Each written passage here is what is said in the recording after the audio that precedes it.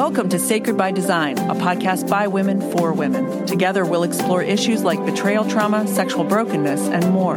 It's time to connect your struggle to your story to God. Let's get started. Story work is so valuable.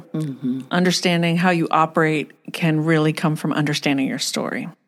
So on this episode of Sacred by Design, we are asking, what is your story? Yeah. We'll explore the power of owning our stories.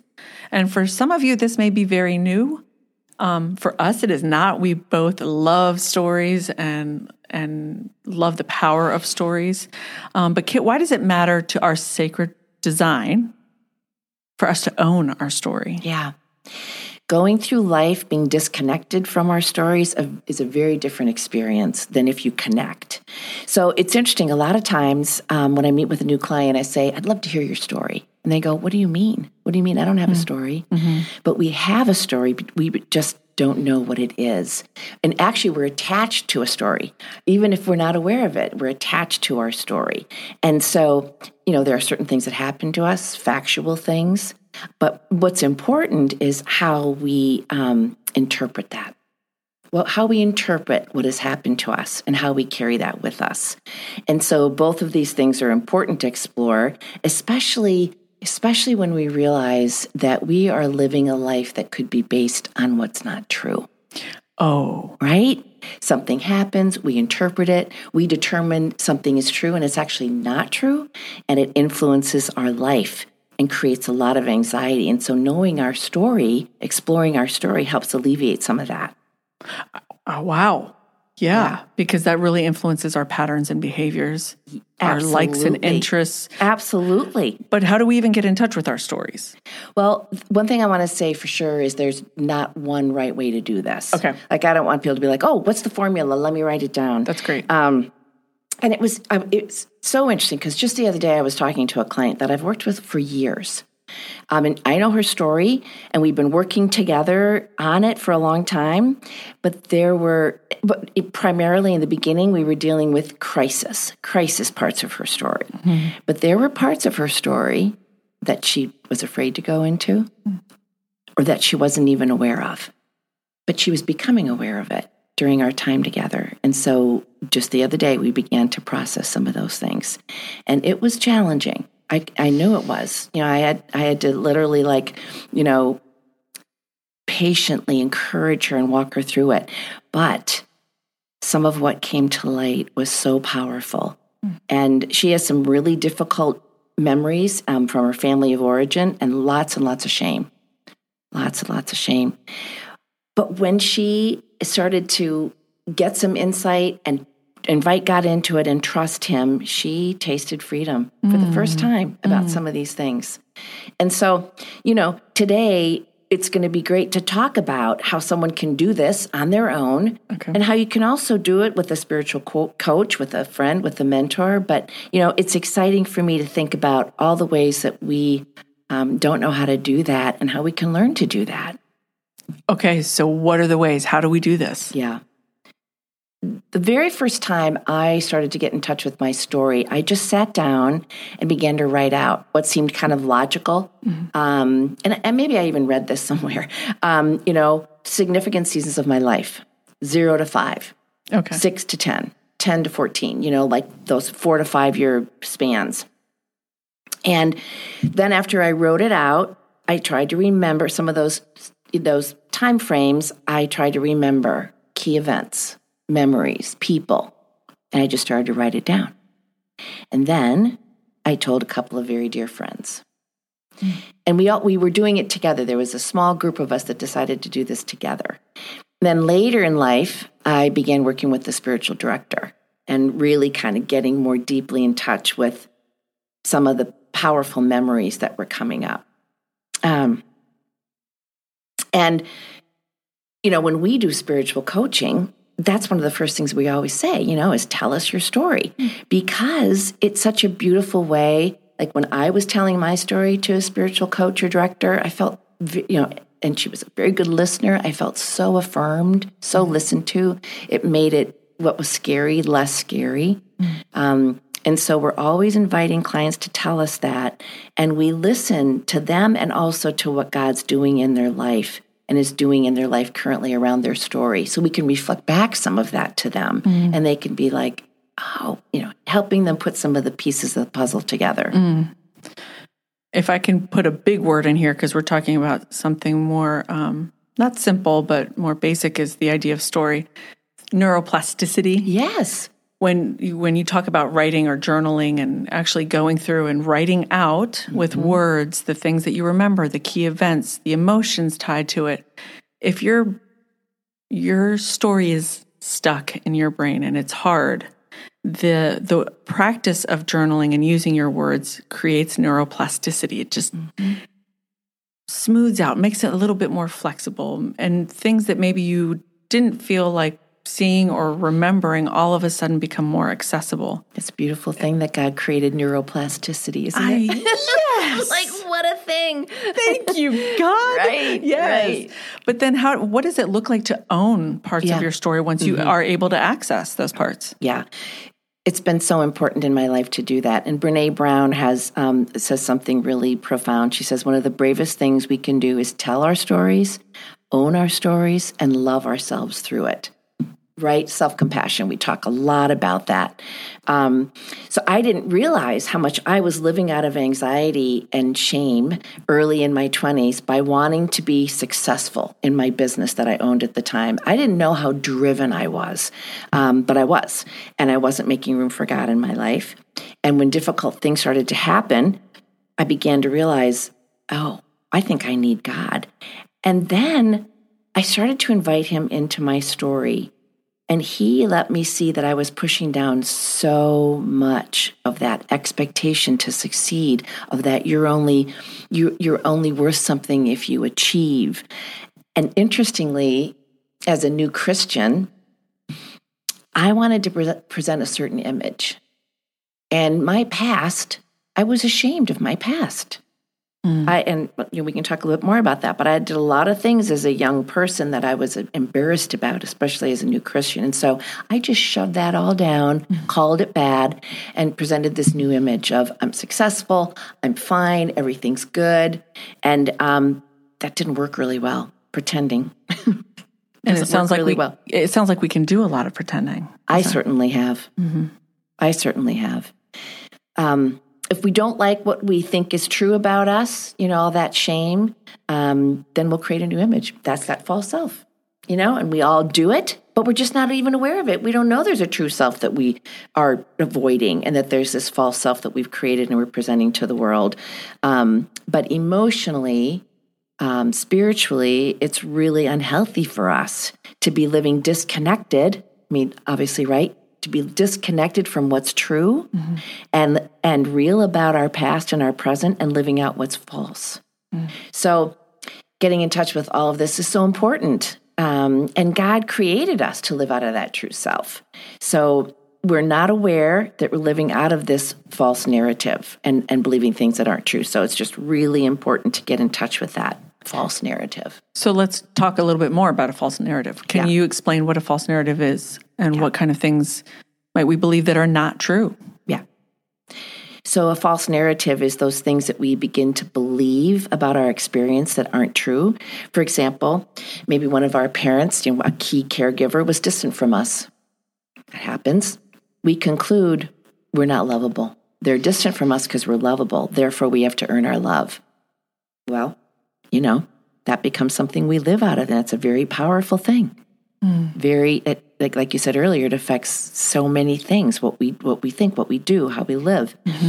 I'm unworthy of love, so I have to earn it every step of the way. And this kind of belief can affect so many parts of our life, including our sexual lives. And that was certainly something that happened to me. I felt like I needed to earn a man's love by giving him my body. That created all kinds of problems. Yeah, all kinds of problems. Yeah. That lasted for a long time until I got in touch with what was really going on. I didn't know. I really didn't know the complexity of what was going on internally with me. I just felt kind of on automatic pilot. Oh, that's good. Mm-hmm. Yeah. Can I ask, what was it that prompted you to even start visiting your own story? Yes, I was, I don't know why, I think it was God knocking on my door saying, how you're living isn't working. I was really off the rails in terms of giving myself to men and thinking that was, if I could just find a man, if I could just, that would complete me. And somehow God was just bringing me to an awareness that that's not good for you. And, I think it was kind of mystical, that how God can sometimes, I knew him as a younger person and then I kind of forgot about him, but he didn't forget about me. And so he began to bring some of these things to my mind. Mm-hmm. That's great. I pray that whoever's listening can feel a prompting on their heart to consider, what might be pretending? And maybe they can even say, Lord, is there something I'm not aware of? Mm-hmm. Could you help me see it?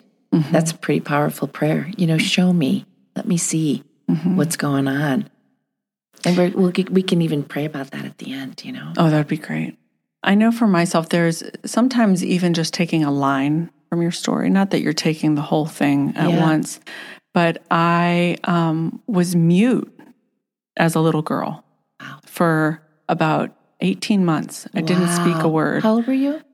3 to just about 5. Wow. And the story was that I couldn't decide on a language. I grew up in a multilingual home.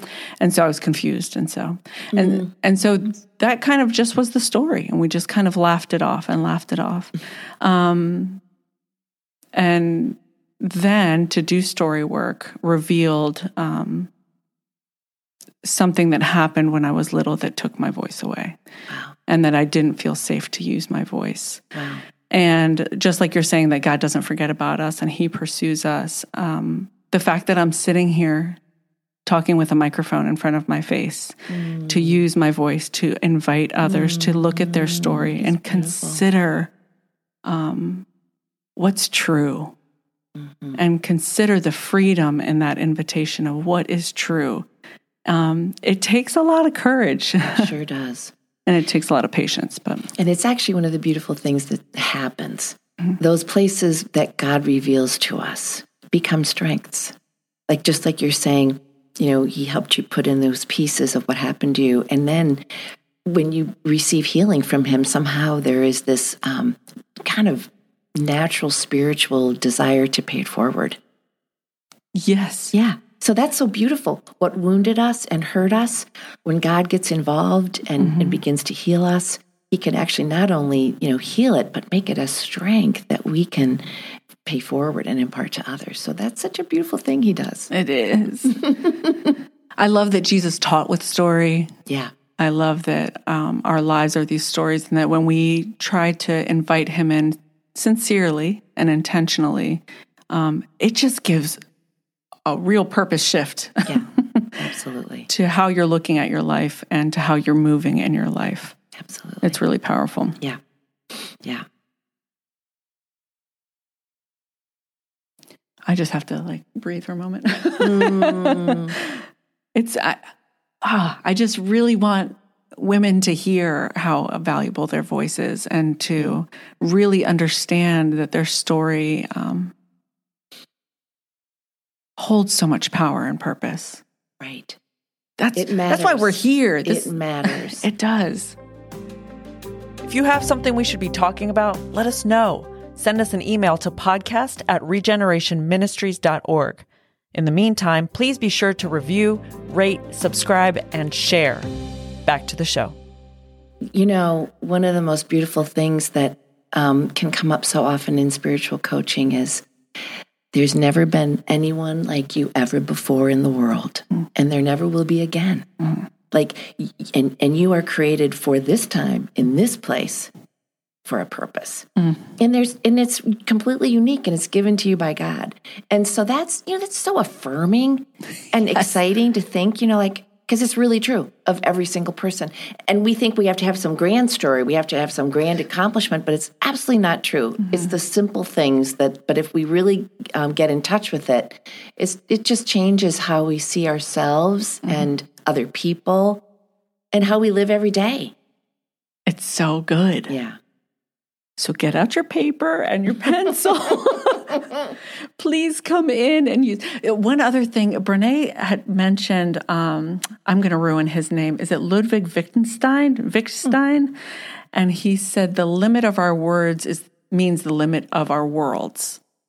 And so I think that when you consider spiritual coaching, when you consider journaling, when you consider having a conversation with a friend, and your words feel very limited, what a gift to be able to sit with somebody who might have another word to offer you to add to your story, or to build on it, or to unpack it a little bit more. And to ask good questions, questions that give you freedom to answer with more than just yes or no, and encourage you to be curious and to feel safe being curious.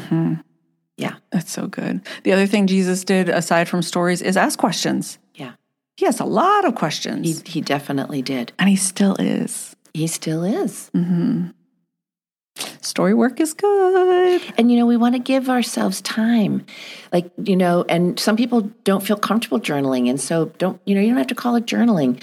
You can just sit down and write down some numbers, like 0 to 5, and then be like, what did I know? It doesn't have to be like, I have to enter into this practice of journaling. Give yourself time. Do it how you want to do it. I wonder what are some other ways. Well, I like sometimes to talk into my phone and record things rather than write. So you can do that easily in your note app. You can use a microphone and you can just talk. So I really if you like to that. talk and you don't like to write, you could do that. Yeah. But the words are important. Yeah. Because then you begin to hear, if you do it that way, which I really love, you hear what you're telling yourself, or you hear what you've been told. And then you can start, if you can, start offering yourself those questions with kindness and with curious patience, if that's a thing. Yeah. Yeah. So where do we go from here? What's the next step for our listeners? Well, one thing that really, really was powerful for me was writing a letter to my younger self. And one of the things that we do too in coaching as a practice, is we do some safe place prayer, where we allow people to go to a safe, beautiful place, or just a place that they would describe as safe, and then meet with God, meet with Jesus, and we have this practice where we invite their younger self in, and it's always very interesting. And to get to know that younger self, to have compassion and understanding. So I started to write that letter. I had thrown that dysfunctional person of my teens and 20s to the curb. Like, I'm done with her, and created this new image. This person that had it together and hadn't been through pain. And so, if you want me to, I could read that letter. You can? I could read that letter. Okay. Yes. Okay. Let me. And then, maybe after I read it, I hope that it touches people. I hope that it maybe even stirs something up. But we don't want to leave you there. So we could pray together. I could maybe lead us in a time of how to pray over some of the things that are coming up. So here's what I wrote. Sweet girl, you were so scared, never knowing what might happen next. The one early morning your dad came home, something was wrong, your mom was troubled, and off you went again, speeding dangerously down your sleepy small town street. You just stood there staring, feeling lonely, frightened, worried. Whenever he's around, you feel unsafe. And so it began. You would ask yourself, how do I fix things, make it better, help my nervous mother, escape the worry? And then came the longing. You wondered, does no one see you? Will anyone take care of you? Early on, it was mischief that got you to get attention, tapping on the aquarium until it broke, putting butter in your hair, stealing beer and cigarettes at 8 to take to your playhouse. Surely that will get a rise out of someone, or maybe it will bring something to what you're looking for. Hours at the piano, a lost 12-year-old singing songs of loneliness and need. When you walk through the storm, keep your head up high and don't be afraid of the dark. And boys, they seemed to see you and you devoured their attention. Soon you are giving parts of yourself away in hopes they will find a reason to stay, to never leave you. And that first boyfriend and the first breakup, and you lose your mind. You throw things and you scream and cry. For years you continued to look for that one that will fill the hole inside of you and never leave you. It cost you so much and you didn't even know it. Oh, dear one, you did the best you could with your young, hurting, wounded heart. Thank you. So I came to care about her. I was just going to say, you didn't kick her to the curb. You sat her across from you and talked to her. Yeah. Lovingly. Yeah. Yeah, I came to really care about her. And as I cared about her, I cared about myself. Now, it's an interesting thing how that happens. Because, of course, there's that little girl still very much inside of me, So when you get in touch with loving that younger self, you have a current, present love for yourself too. I would love it if we could end with a little reflection prayer time. Yeah. Can you lead us, Kit? Yeah. So during this time, we'll really try to dedicate our minds and our thoughts to God. And, the truth is, what we fill our minds with, this is such a principle that's so powerful, creates our thoughts. Our thoughts create our feelings, and our feelings determine our behavior. So by asking God asking him what's true is so important. And to ask him, how should I think about this? What's the truth? So how do we allow God to, weave this truth into our stories? Well, what we're going to do is just begin by kind of just taking some deep breaths. I actually think it's really important too, if you're listening and you can do this, to put your feet firmly on the ground, get a sense of grounding, get comfortable, sit up, but not rigidly, but just in a posture to receive. And then take a couple of deep breaths and ask God to be with you as you reflect on things that you believe about your story. What are some things that you might believe that are not true about yourself? Think back on being a little child. Things that happened that you might have adopted a belief about. You might even believe you have a bad story or no story. You might believe that you're not acceptable if you don't always get things right. You don't please people all the time. So just ask God, what am I believing? And ask him, God, what is true?